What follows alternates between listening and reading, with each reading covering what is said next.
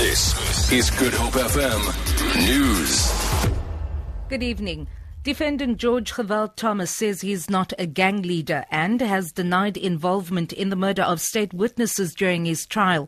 He took the stand in the Western Cape High Court in mitigation of sentencing. He's been found guilty on 53 charges, 7 of which were for murder.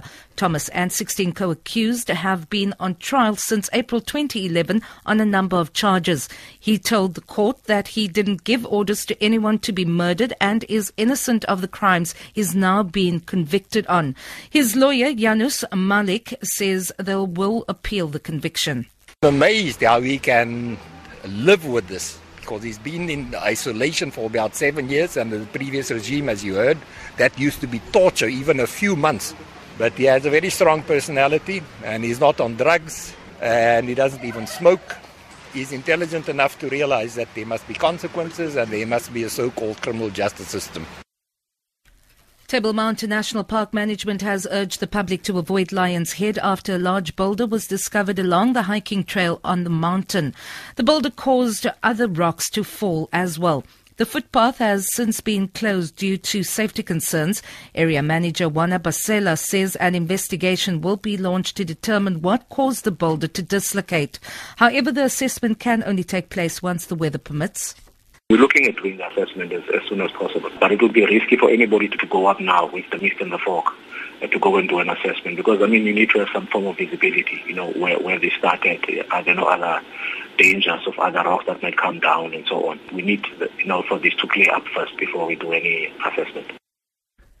Certain areas in the Little Karoo are facing water shortages due to low rainfall. The Oudtshoorn municipality is the latest to see a drop in its water levels. Residents and farmers have been urged to use water sparingly and have been warned of impending water restricting.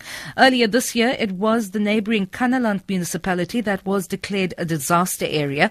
But all that has changed now after intervention by the provincial government and several new boreholes. Kannaland Municipal Manager Morne Wigebart explains. The Teerkloof Dam has lifted and the levels have lifted and there's good inflow, and we're currently supplying water to the community there without restrictions.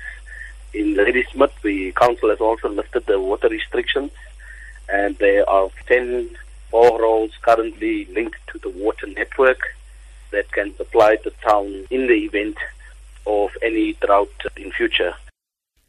And finally, the latest installment of the cult movie franchise Mad Max, which was, among other, filmed in Cape Town recently, has hit the local cinema circuit with full force. George Miller's 4th edition, titled Fury Road, features Tom Hardy in the role made famous by Australian actor Mel Gibson in 1979. The new film was completed at the Cape Town Film Studios after shooting in Namibia and in Sydney Down Under. Meanwhile, a remake of a classic British film, Far From the Madding Crowd, has also been released in South Africa. This is the 4th time that Thomas Hardy's 1874 novel has been adapted for the silver screen. The new version comes exactly a century after a silent version in 1915 and the populist 1967 take with Julie Christie in the lead. For Good Hope FM News, I'm Vanya Kluter-Collison.